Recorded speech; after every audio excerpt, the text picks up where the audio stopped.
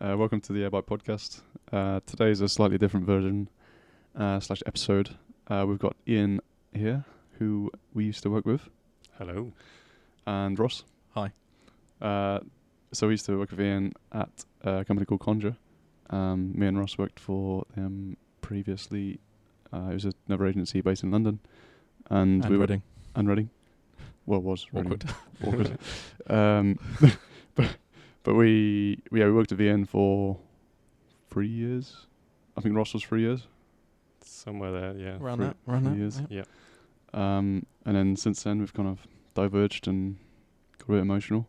But now we're back together Yeah. to record a podcast. Reunited. Do you want to tell people what you're up to now, Ian? So I've bitten the bullet and gone into the sort of big smoke of London. I'm now working at a cybersecurity startup called PostQuantum, and we deal with sort of biometric solutions, things to do with blockchain, and yeah, all sorts of quantum safe cryptography as well, which is quite an interesting topic in itself. Yeah. We'll probably Hardcore topic as well. exhaust my real knowledge and just quite quickly. And do you use kind of skills that you learnt before you started? So are you still doing like development, web development? Or? Yeah, so I was still doing a load of Android development. Predominantly, I've touched a little bit of the web stuff as and when it's been needed. And occasionally I dive a little bit into iOS as well. But Jack of all trades. Yeah, that's few and far between, and my skills are a little bit rusty there. Yeah. And are you still a big advocate of Android? I know before you had an Android phone and... I still have an Android phone. Still have yeah, an Android phone. Good. Still got Google Pixel. Yeah. Yeah, no, I quite like it. Like the sort of gap has severely sort of shrunk, I think, in terms of the quality of the actual devices out there now. Yeah. So the brand new Samsung phones are all pretty much on a par with the iPhone. Sure, the iPhone's got a little bit more of a security benefit. And I kind of think it's probably still easier to develop for. I don't really know for a fact, but I know even today I'm still finding a certain Android manufacturer to be quite a difficult issue, especially with dealing with taking pictures. Yeah. I think we can name them. Okay. Samsung. Yeah, I mean, before, and I guess when we were back at Conjure, we used to, in terms of time spent on projects, we used to, I don't know if we'd times it by 3 on Android development. Was it like that? It was initially it was doubled. Yeah. It sort of became 1.5 times as I got a bit faster. I'd say it's pretty much on a par now for me, just because I've being familiar with it for so long now. The sort of you learn the tricks. Yeah. You've seen a lot of things before. You build up your toolkit and you think, okay, I can do this. Yeah. Like there's still areas like touch events and things like that I'm not too familiar with. So gestures and that kind of thing is still quite new to me. But a lot of your day to day is quite pretty much the same thing. Yeah. And would you say from this is, I know you've only got limited experience in iOS, but is it harder to gain experience in Android, do you think? Or not to gain, but to feel more confident? I think so. Yeah, generally, like the documentation is quite it's a lot better now. But initially, like when I was first starting out, the documentation was conflicting in itself. You'd be looking at blogs rather than the actual developer documentation.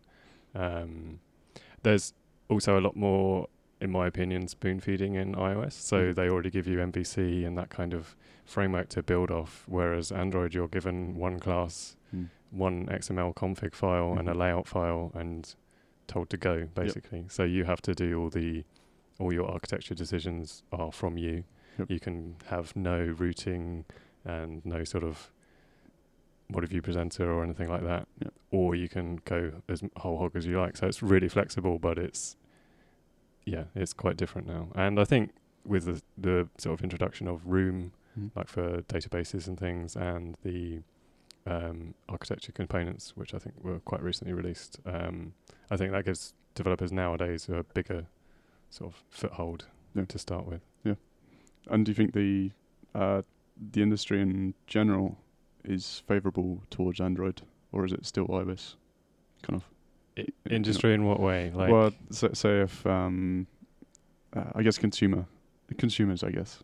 I mean, if you were to launch a consumer app, or if you wanted to build a product, is it still that you're iOS first? Do you think?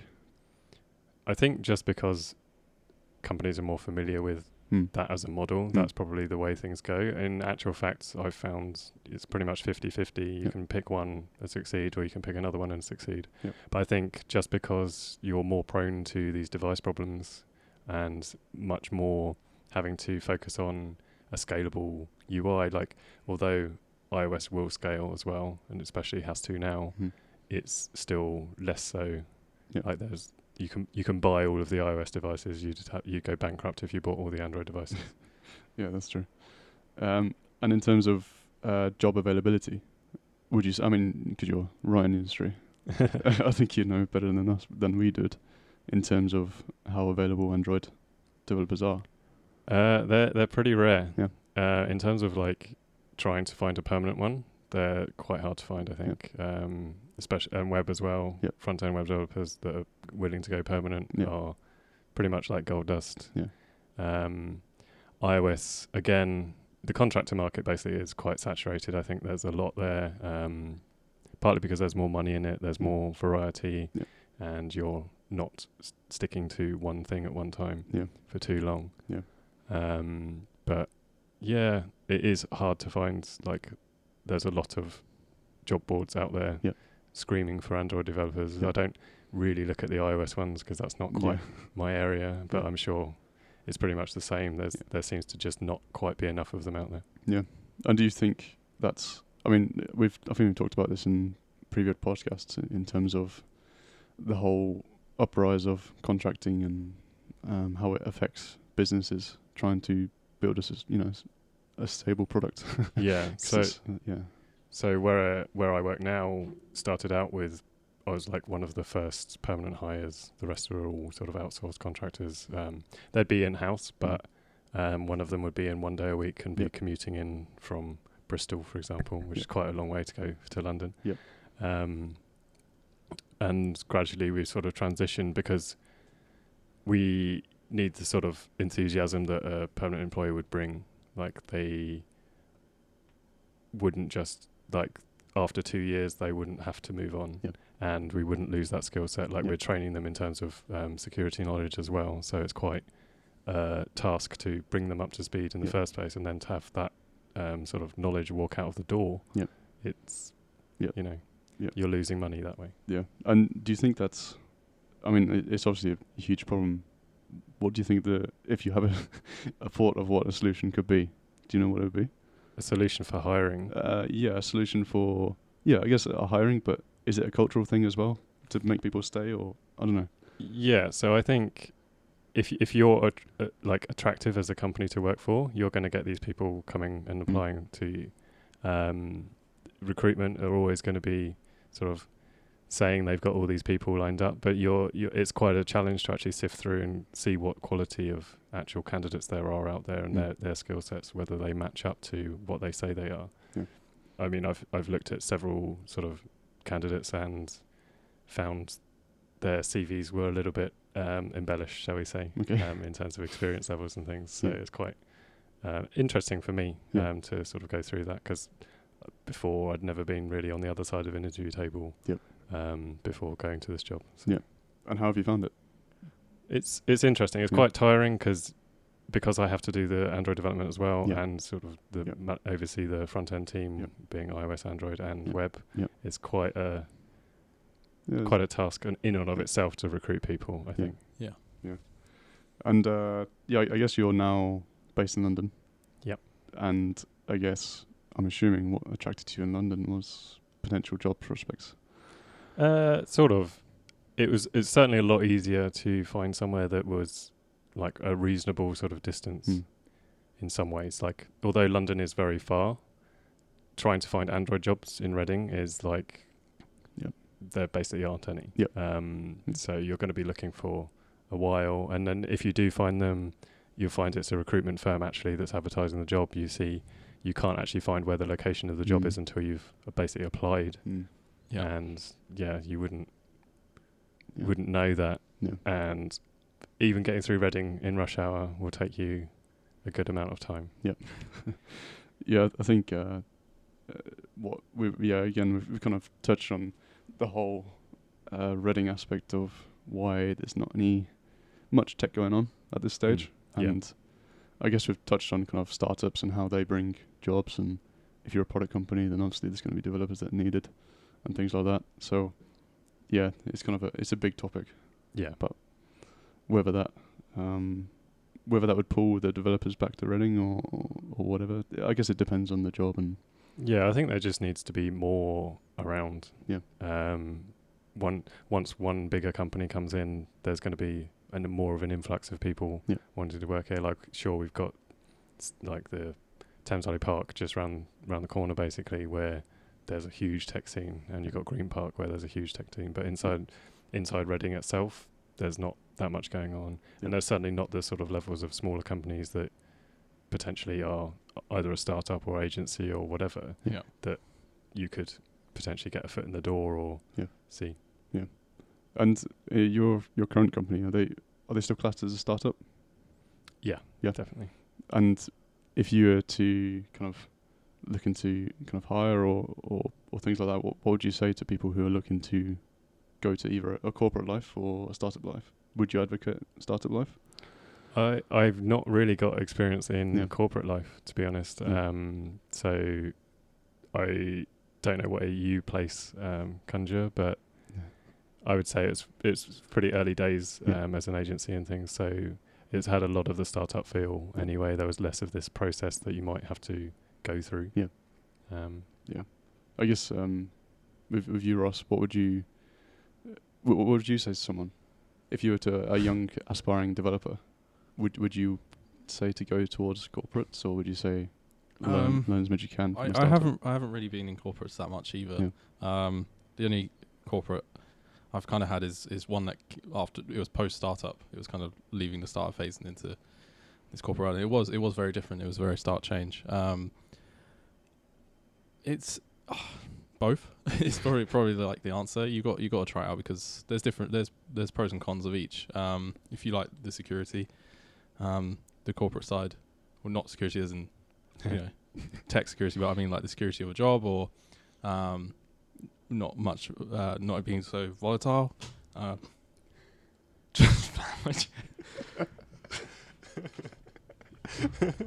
Where you going? Alex keeps doing that. I know why now. Anyway, and so I'd advocate both because corporate lifestyle gives you a bit more security, but the startup, I'd say, but from personal experience, is a lot more fun. Obviously, you get a bit more exposure to different sides of business. So it depends on what you're doing. If you enjoy that and you thrive off doing stuff that you don't regularly do, then maybe startup life is the one. But it also depends on the size of the startup. I mean, us like 4-person versus in Post Quantum, they're going to be completely different because just size. Processes. And processes, yeah. So we obviously saw that in our days at Conjure. We went from a team with very little project management to lots of project management processes put in place because of the learnings we made. Yeah.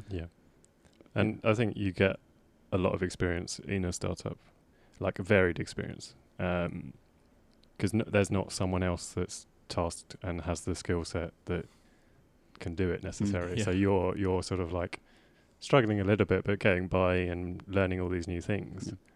And just sort of having fun while doing it, hopefully. You also get exposure to all the other areas of the business.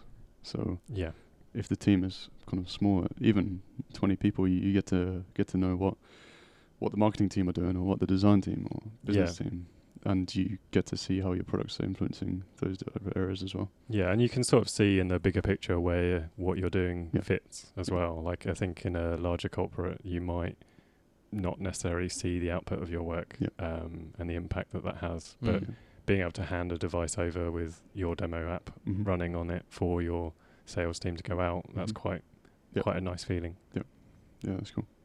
an interesting movement as well is the corporates now are obviously really wary of this negative image, so they are trying to spice it up and trying to come across probably a lot younger than what they are, and using techniques. Because obviously, like we were talking about 20 person teams, where it's quite down to culture how they kind of share that information around like what other teams are doing. There's some companies that they split them off into teams and none of them really talk to each other apart from at executive level. And on the flip side, like I've worked in companies that were really open and really transparent. We were talking about open plan office. You can go and talk to anyone you want, and that has its benefits where you learn a lot about it. And I think that's what corporates are trying to embrace now, is trying to be a bit more transparent so everyone feels like they're part of a big team that's actually doing something and having tangible output. Yeah, it lets you get out what you put in as well. Like if you're interested in something, even if it's not currently what you're doing, you've got that opportunity there. Yep. Whereas if you're sort of siloed away, you might not have that. Yep. But that's not to say all these corporates are siloed away. Like their benefits packages are really good. They have these sort of big days out and team bonding sort of exercises and things, and they're all trying to be a bit more welcoming, I think, really, because they've got this competition now. It's only really the startups existing at all that's driving this change, but because they exist, they have to change. Yep. And I guess within enterprise, kind of they launched their own internal product teams. I guess I can't remember what they call it. What, entrepreneurs? Or? Entrepreneurship, yeah. Where you're kind of acting as if you're a startup, but within a huge I think corporate. I think that sounds like quite a trend that seems to be going on. I think it's quite good. Like you're going to bond with your team. You'll get a lot of experience. You'll have the like employee buy-in as well. They'll be enthused to do more work, do it like harder work, put in the extra time if it's needed, and sort of experiment to make it the best thing they can. Yeah, but I guess it doesn't defeat the point, but almost startups sometimes need that risk factor as well, to say like if we're not hitting this target, then no one's got a job anymore. Whereas if you're doing that in a big bubble, then perhaps you have a bit more safety and maybe you're not going to push as hard. I don't know. Possibly, yeah. I mean, people are always different as well. Yeah, so definitely. Some people are going to be more in tune with that level of pressure. Some people are going to be shied away from it, and that's completely fine. Like you're not going to know unless you try. Yep. And I think that's probably the message I'd give to these aspiring developers or whatever, just to give it a go. Apply to a job that you think you can't tick any boxes for, but if even just the interview process, you might get a good feeling for the company. You're interviewing them as much as they're interviewing you. Yep. So yeah, definitely. Yeah. So the topic you kind of touched upon there is it different types of companies will suit different types of people, and obviously over the years, we've worked together. We've dealt with our fair share of stress and anxiety and uncertainty and certainty. How do you find yourself kind of coping? What do you work best in? Like, what's your preferred setup? I like being really busy. Not like crazy busy, but maybe a couple of things, 2 or 3 things on the go at once. So you got to, if you're blocked ever by one thing, you can just swap to something else and focus on that. But I don't want to always be doing something as well. It's nice to have a little break every couple of weeks or so, just to sort of catch up on things, tidy up the Git branches and all sorts of things. That kind of like housekeeping. For the mind as well, it's quite nice just to sort of take stock so you can reevaluate what you might do differently next time and that kind of thing. And that's sort of what I quite like, is keeping busy. I don't really have many speeds. It's kind of go or not go. I think we're all quite like-minded in that sense. I think we've kind of picked that up over the years. And what sort of motivates you to? I mean, you like being busy, but how do you get busy? Like, how do I get busy? Who gives you? Who decides what you do, and how do you structure that? And how do you manage how busy you are? Well, recently we've sort of got a project manager in now. Previously we've had sort of Scrum Masters and that kind of thing, and in between we've sort of dealt with it ourselves and split out work in teams individually. I sort of ran a couple of projects myself, overseeing and developing, which is quite a juggling art, I think. But that's kind of But but I was kind of touching on like how do you make sure that you're busy enough to stay sort of motivated, but not enough work to kind of slip a little bit. Yeah, so there's always learning to do. Yeah. Like Ooh, even that's a if good your tip. actual workload is a little light, you drive yourself. Like I find if I am not learning something, I get quite bored and a little bit sort of I don't quite know what the word is, like anhedonia or something like that. Ooh, I think fancy word. where you sort of find little satisfaction in the stuff you do. Yeah. Okay. Whereas if you're challenging yourself, you're driving yourself. So say you've found a new library you might want to use, giving it a try, having a play with it, Yeah, either putting it in the bin or saying, yeah, I can maybe use that next time. absolutely. It's just nice to have that knowledge, and like diving into someone else's code is quite nice as well, because you're sort of getting an insight into how they piece things together. Because obviously when you're making something, if you're the only person making that, which is quite often what I end up doing, like there is one other Android developer, but it is mostly my work that I do. So there's not a whole lot of collaboration and discussion on the sort of best practices to do. So I just, like when I first started, I went from no sort of real code structure. I sort of had some, but then I went to the MVP route and I just sort of bit the bullet there, went straight into RxJava, which is in hindsight a big sort of scary move, but I got everything sort of done in time and tested as well. That was my biggest motivation at that time, was I want things tested before I sort of ship them. Yep. Especially when you're dealing with APIs and interactions like that, you've got to have this sort of robust. So you're setting kind of micro challenges for yourself. No one's told you kind of it has to be this way. Obviously, some might say about testing, but no one said it has to be made in this way. But you're still setting those challenges to keep yourself motivated. Yeah. Nice. Yep. Sounds sensible. It's a good tip. Good tip. Okay, so we finished there. So thanks Ian for coming in. Yeah, Cool. where can Thank you. people find you? Twitter? Yeah, you might find me on Twitter. It's IanField90. I'm on Medium as well. I do a little bit of blogging every now and then. They're kind of opinion pieces, I suppose. But they're really good. Yep. Check them out. Thanks. Yep.